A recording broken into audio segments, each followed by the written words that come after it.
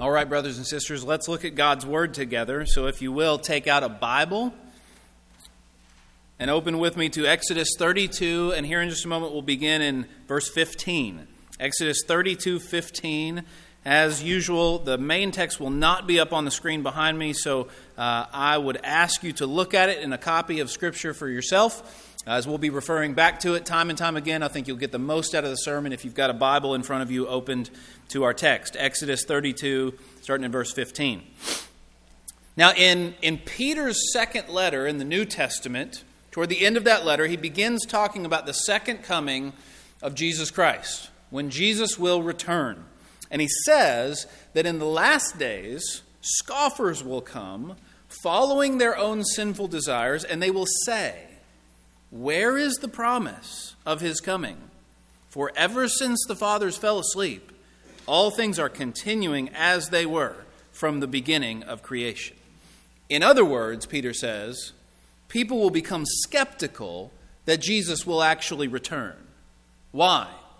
Why will they be skeptical of the return of Christ?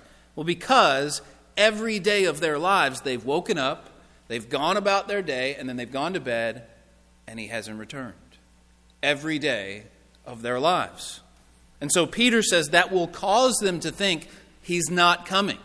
He's not ever coming because every day I've been alive, he hasn't come. Now, I can stand up here and tell you in 10 different ways that Jesus could come back at any moment. But if we are honest with ourselves, most of the time we don't live like it. We don't live like he could come back any moment. And I think the reason for that is because we've lived every day of our lives without him having come back. Every day of our lives, no matter how old you are, you've lived every day and he hasn't come back. And when you think about it, it's been almost 2,000 years of days and he hasn't come back. And so, we must constantly be reminding one another, and we must constantly be letting God's Word remind us that Jesus could come back at any moment, lest we be lulled into thinking, surely he's not coming back today or anytime soon, because he hasn't so far. That's what Peter was saying. And in that same text, in 2 Peter, Peter warns us against thinking that God is being too slow to fulfill his promises. You remember this part in 2 Peter? That's the part where we see that famous passage with the Lord, 1,000 years is like a day, and a day is like 1,000 years. But he says the Lord isn't slow to fulfill his promise. Beware of thinking that, thinking he's too slow, because our definition of slow is so different than his. We are an impatient people. Well, remember what was happening with the Israelites when Moses was up on Mount Sinai with God. What was happening with them?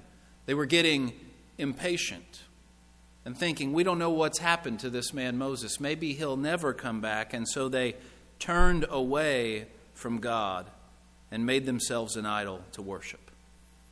Well, in today's text, Moses comes down from the mountain. And we'll see what happens when he does. Exodus 32, starting in verse 15, we're going to read down to verse 29. This is God's Word. It says, "Then Moses turned and went down from the mountain with the 2 tablets of the testimony in his hand. Tablets that were written on both sides, on the front and on the back they were written. The tablets were the work of God, and the writing was the writing of God, engraved on the tablets. When Joshua heard the noise of the people as they shouted, he said to Moses, 'There is a noise of war in the camp.' But he said, 'It is not the sound of shouting for victory, or the sound of cry of defeat, but the sound of singing that I hear.' And as soon as he came near the camp and saw the calf and the dancing, Moses' anger burned hot, and he threw the tablets out of his hands and broke them at the foot of the mountain. And he took the calf that they had made and burned it with fire and ground it to powder and scattered it on the water and made the people of Israel drink it. And Moses said to Aaron, 'What did this people do to you, that you have brought such a great sin upon them?'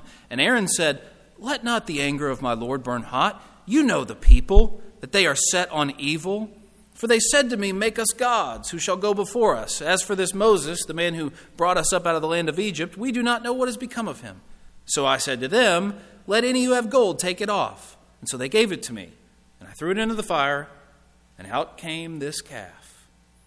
And when Moses saw that the people had broken loose, for Aaron had let them break loose, to the derision of their enemies, then Moses stood in the gate of the camp and said, who is on the Lord's side? Come to me.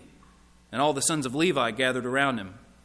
And he said to them, thus says the Lord, the God of Israel, put your sword on your side, each of you, and go to and fro from gate to gate, throughout the camp.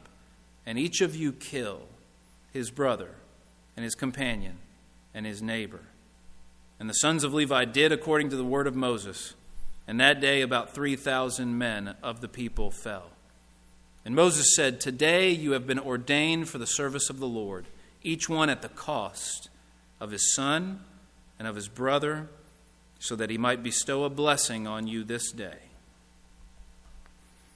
This morning I want to show you three things from this text. We're going to look at first Moses' zeal, second Aaron's excuses, and third Jesus' return. Moses' zeal, Aaron's excuses, and Jesus' return. We start with Moses' zeal. Notice when Moses comes down from the mountain, his zeal for the Lord in this passage. Zeal meaning his fervent desire to see God receive the honor and the glory he deserves, and the way that it works itself out in his passions, his emotions reacting to what he finds. Now, as Moses comes down the mountain, from being up on the mountain with God, he comes down and he speaks to Joshua. Now, we learn early in the book of Exodus, earlier, Exodus 24 to be specific, that Joshua had accompanied Moses up partway to the mountain. He kind of went up higher than the rest of the people, but he didn't go all the way up to where Moses was communing with God and receiving the law straight from God's mouth. And so Joshua was up there part of the way. The reason that's important is because Moses comes down and him and Joshua hear the sound. And that doesn't make sense unless you know Joshua doesn't know what's happening. Joshua doesn't know what's happening at the foot of the mountain, just like Moses. But Moses knows what the Lord told him. Joshua doesn't know. So they're walking down, and Joshua hears this noise from the camp, and he says, it's a noise of war. There's war in the camp. But Moses listens a little bit more carefully and understands, no, wait, it's not war that I hear. It's singing. And they're not singing worship songs. And when they get down from the mountain, Moses sees the idolatry and the reveling in sin, the partying that's going on, and he is hot. His anger burns hot. It says that of him, just like it said of the Lord's anger up earlier in this same chapter. His anger is burning hot. Now, he knew when he came down from the mountain, he knew what the people were doing, Moses did, because the Lord told him. But it's one thing to be told by God, it's another to see it. You ever had this happen? You know something objectively, but it's another thing to actually experience it and see it for yourself. And his emotion, his anger, runs hot because he is zealous for the glory of the Lord and the holiness of the Lord's people. Notice what Moses does. Verse 19, the first thing he does after he sees this is he throws the tablets out of his hands. The tablets which contain the 10 Commandments written by God himself. And he breaks them at the foot of the mountain. Now, this was a prophetic and symbolic act. Whether or not Moses intended it to be so, this could have been a simple loss of control by Moses. I mean, he breaks the 10 Commandments that God had given him. You think you should not break these things. These are given to you by the Lord. They've got the handwriting of the Lord on them. But Moses breaks them in his anger. But it ends up being a prophetic and symbolic act because the Israelites had received those 10 Commandments. He wasn't coming down to give them the 10 Commandments for the first time. He was coming down with the tablets, probably to place them in the Ark of the Covenant. But these Israelites had already received the laws. We learn from Exodus 24 again. Moses had earlier come down and given them the rules that God had given him. He passed them on verbally. And the people responded by saying, everything that the Lord has said, we will do. Moses goes back up on the mountain, and it's not too long before they've already broken the 10 Commandments. Thrown them aside. Smashed them to pieces. That's what the Israelites did. Those 10 Commandments start out with the first. You shall have no other gods before me. And then the second, you shall not make for yourself any graven image resembling any kind of created thing to worship.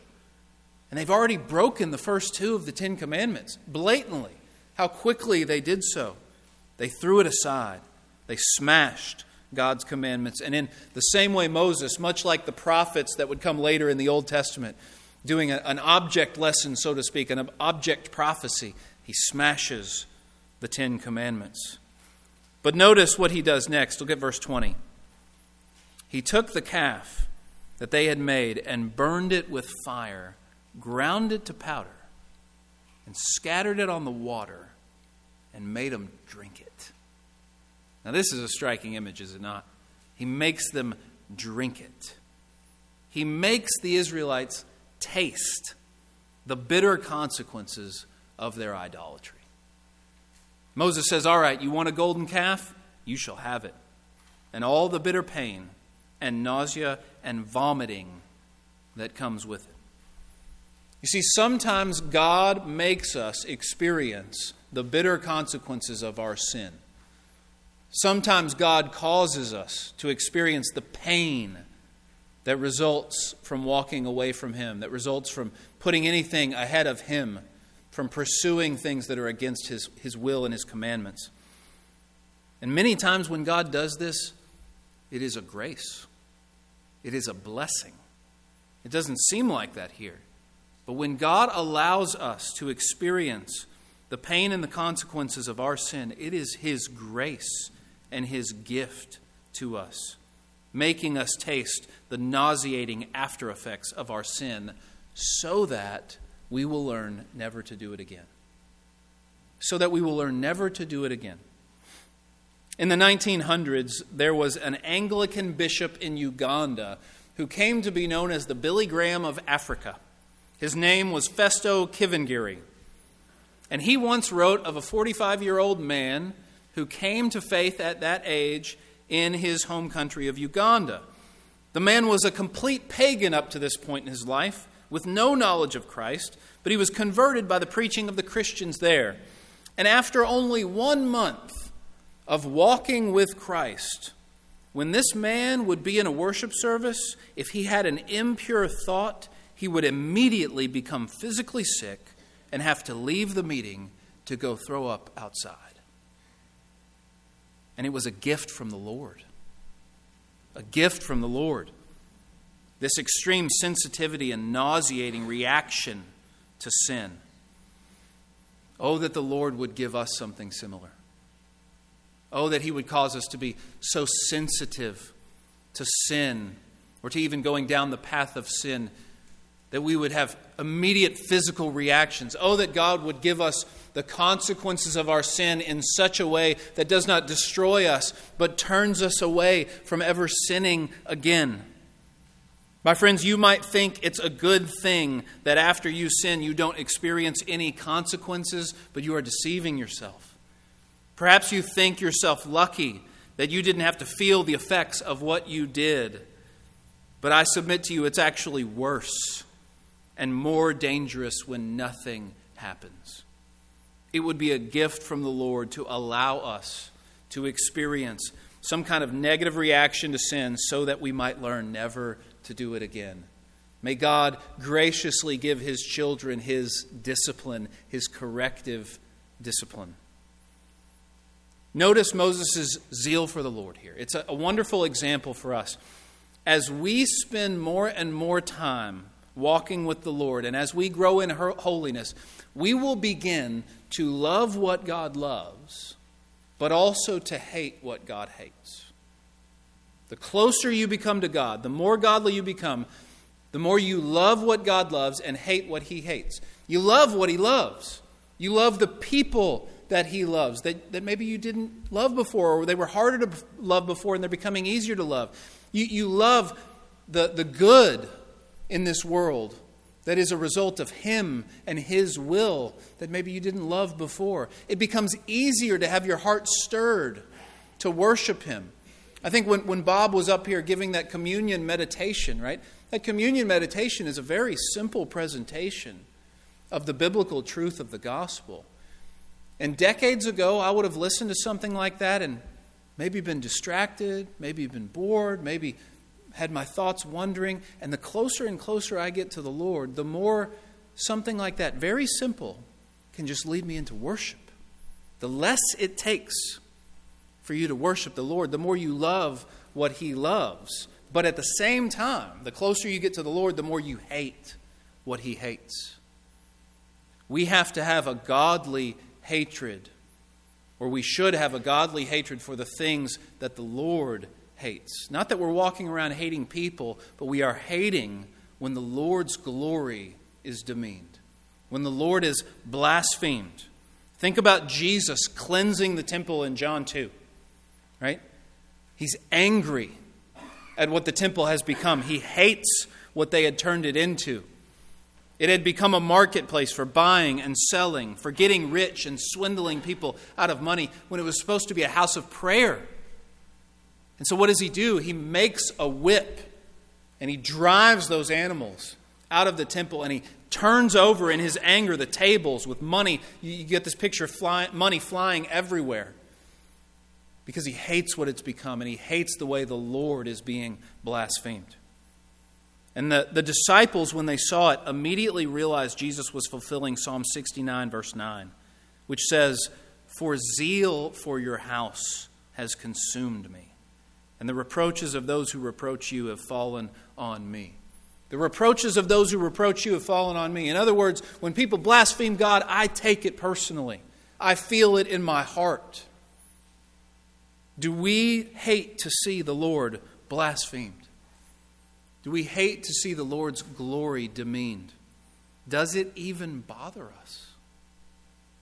The closer you get to the Lord, the more you love what He loves and hate what He hates. And we see the zeal of Moses in this.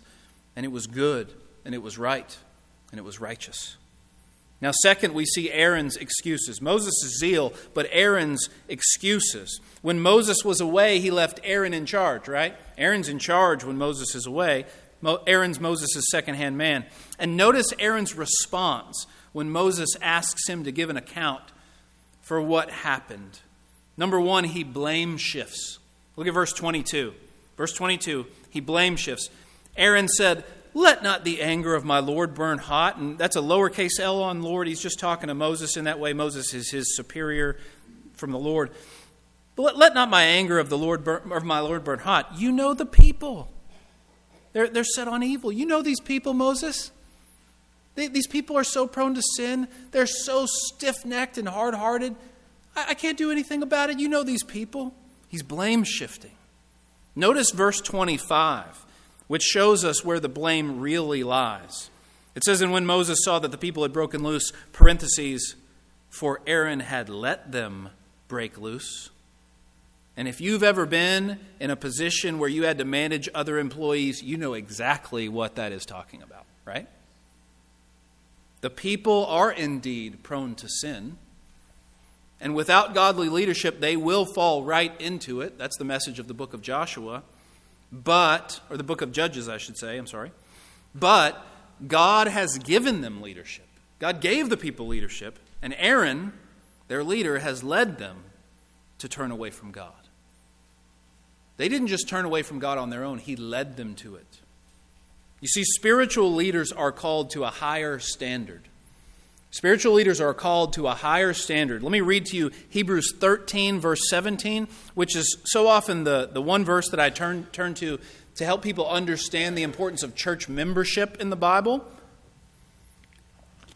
But Hebrews 13:17 says this, "Obey your leaders and submit to them, for they are keeping watch over your souls as those who will have to give an account."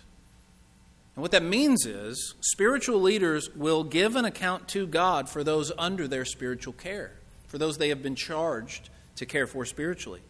And so, for example, if our church walks away from the commands of Scripture, that is first and foremost on the ministers and the elders. First and foremost. Adam, Clay, myself, all of our elders, that's first and foremost on us. And God will not accept the lame excuse that Aaron gave. God, you know these people? You know these people? They're prone to sin. They're prone to wandering. You know them, but couldn't do anything about it. Will not accept that excuse from his spiritual leaders.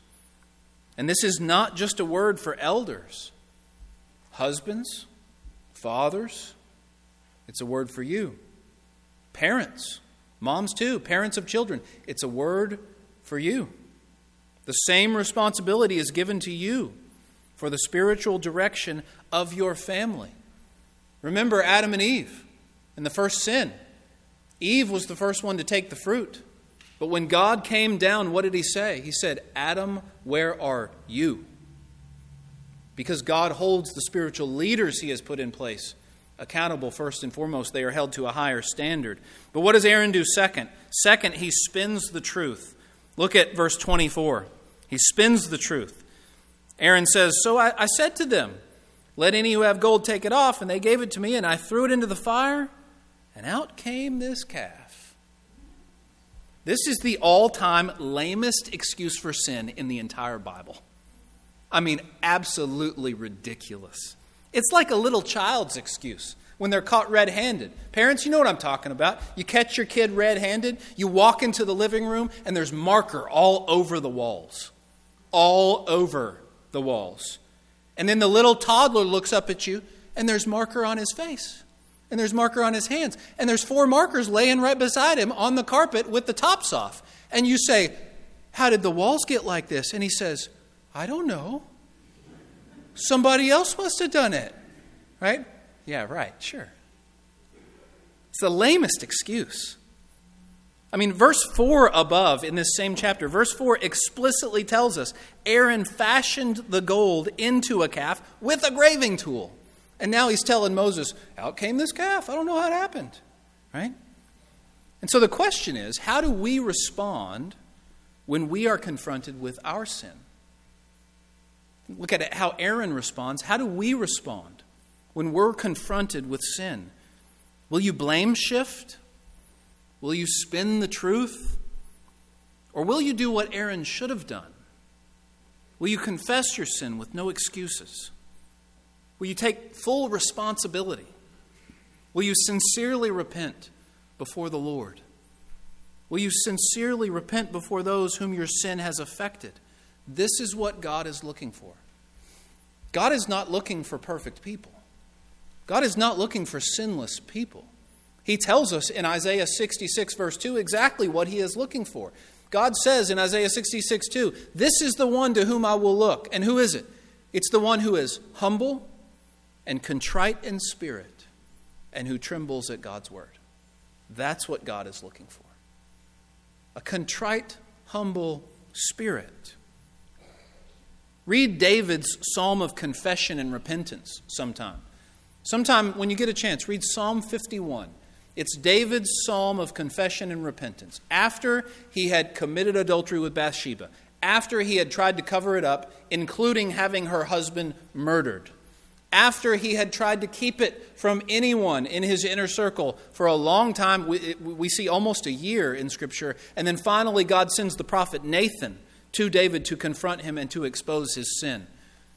And once that happened, David confessed and repented with a heart that the Lord was looking for. And his psalm that he wrote afterward was turned into Scripture for all of us to read for all time, so that we could have a voice. We could have words to what is going on in our hearts after we sin. Psalm 51. And it shows us how to respond. It's a wonderful model for taking responsibility, for no excuses, for confession before the Lord. Now, finally, today, I want you to see in our passage how it points to Jesus' return. Jesus' return. In verses 25 through 29, we come across what can only be described as a shocking scene. Moses stands in the gate of the camp and yells out, "Who's on the Lord's side? Come to me. Whoever's on the Lord's side, meet with me right here." And the Levites show up, it says. And then Moses gives them a charge, and it's a word from the Lord. Notice how Moses says that. It's a word from the Lord. It's not just Moses' idea here. It's not something you can look at and scrutinize and say they shouldn't have done that. No, it's from the Lord. And Moses tells the Levites, "Put on your swords." For you are about to go throughout the camp and kill your fellow Israelites for what they have done, those who are not on the Lord's side. Your brothers, your companions, your neighbors. It even says in the last verse, verse 29, Moses says, today you've been ordained for the service of the Lord, each one at the cost of whom? His son, his brother. That's some of the people they had to kill. What in the world do we do with this? Well, first of all, we must note the commitment to the Lord that this would have required. The commitment to the Lord that these men had to have to do this. Now, God is not going to ask you to put a loved one to death. This was a very unique circumstance, so don't live in fear that God is going to ask you to do this. But Jesus does say to us in Matthew chapter 10, verse 37, whoever loves father or mother more than me is not worthy of me. And whoever loves son or daughter more than me is not worthy of me. Now that's a hard word, but it's Jesus' requirement for following him. He has to be the most important in our hearts and our minds. Our relationship with Christ has to supersede every other worldly relationship we have, even the best ones, even the most cherished ones. The glory of God and the cross of Christ must come first before all else. And so this commitment to the Lord is an example for us, that we must be committed to the glory of God before any relationship. And that's going to work itself out in all kinds of practical and sometimes, many times, hard ways with relationships that we have with people whom we love. I know this from experience. But we must, if we want to follow Christ, be committed to him before any other worldly relationship. But second, this passage is a picture of what will happen when Jesus returns. Moses came down off the mountain, and the people had become impatient with him, right? Remember? They'd become impatient, and so they turned away from God. And when Moses came down, what did he find the people doing? They found the people worshiping another false god. He found the people reveling in their sin. Well, brothers and sisters, one day Jesus will come down. One day Jesus will come down. And as Peter said, many have convinced themselves that he will never come back, but he will. And what will he find us doing when he returns? What will Jesus find us doing when he comes down? Who will be found to be on the Lord's side when Jesus returns? Those who are on the Lord's side will be spared. Those who are not on the Lord's side will not be spared. They will be taken away to eternal death. Who will be found to be on the Lord's side? This scene is a picture of what will happen on the day Christ returns. What will he find us doing? Jesus told a parable in his life, in his teachings. He told a parable in Matthew 24, verse 45, and I want to read it to you. Jesus said in Matthew 24:45, "Who then is the faithful and wise servant, whom his master has set over his household, to give them their food at the proper time? Blessed is that servant whom his master will find doing so when he comes. Truly, I say to you, he will set him over all his possessions. But if that wicked servant says to himself, 'My master is delayed,' and begins to beat his fellow servants and eats and drinks with drunkards, the master of that servant will come on a day where he does not expect him, and at an hour he does not know, and will cut him to pieces and put him with the hypocrites. And in that place there will be weeping and gnashing of teeth." Notice the connection. That servant begins to say, "My master's delayed. He's not coming anytime soon. I've got plenty of time." But the master comes at an hour he did not expect. Will Jesus find servants who are on the Lord's side when he returns? Or will he find you indulging in sin, in idolatry, because you convinced yourself that you had plenty of time left? Or perhaps because you convinced yourself that he was never returning at all? warn you, I plead with you, brothers and sisters, and those whom I cannot, especially those whom I cannot yet call my brothers and sisters. Do not believe this lie that you have plenty of time. Just because you've lived this long and Jesus hasn't come back yet. For he will come at an hour when we least expect him. He will come at a time like a thief in the night, the Bible says. And he is coming soon. Are you ready for when he comes? What will he find you doing when he comes? Will he find that you are on the Lord's side? Have you given your life to Jesus? Have you turned it over and pledged your allegiance to him and come to God for mercy and for forgiveness through his Son, Jesus Christ? If not, why are you waiting? Why are you taking that dreadful chance? Please do so before it is too late. We're going to spend some time right now in silent prayer, responding to the Lord and what he has laid on our hearts through his word.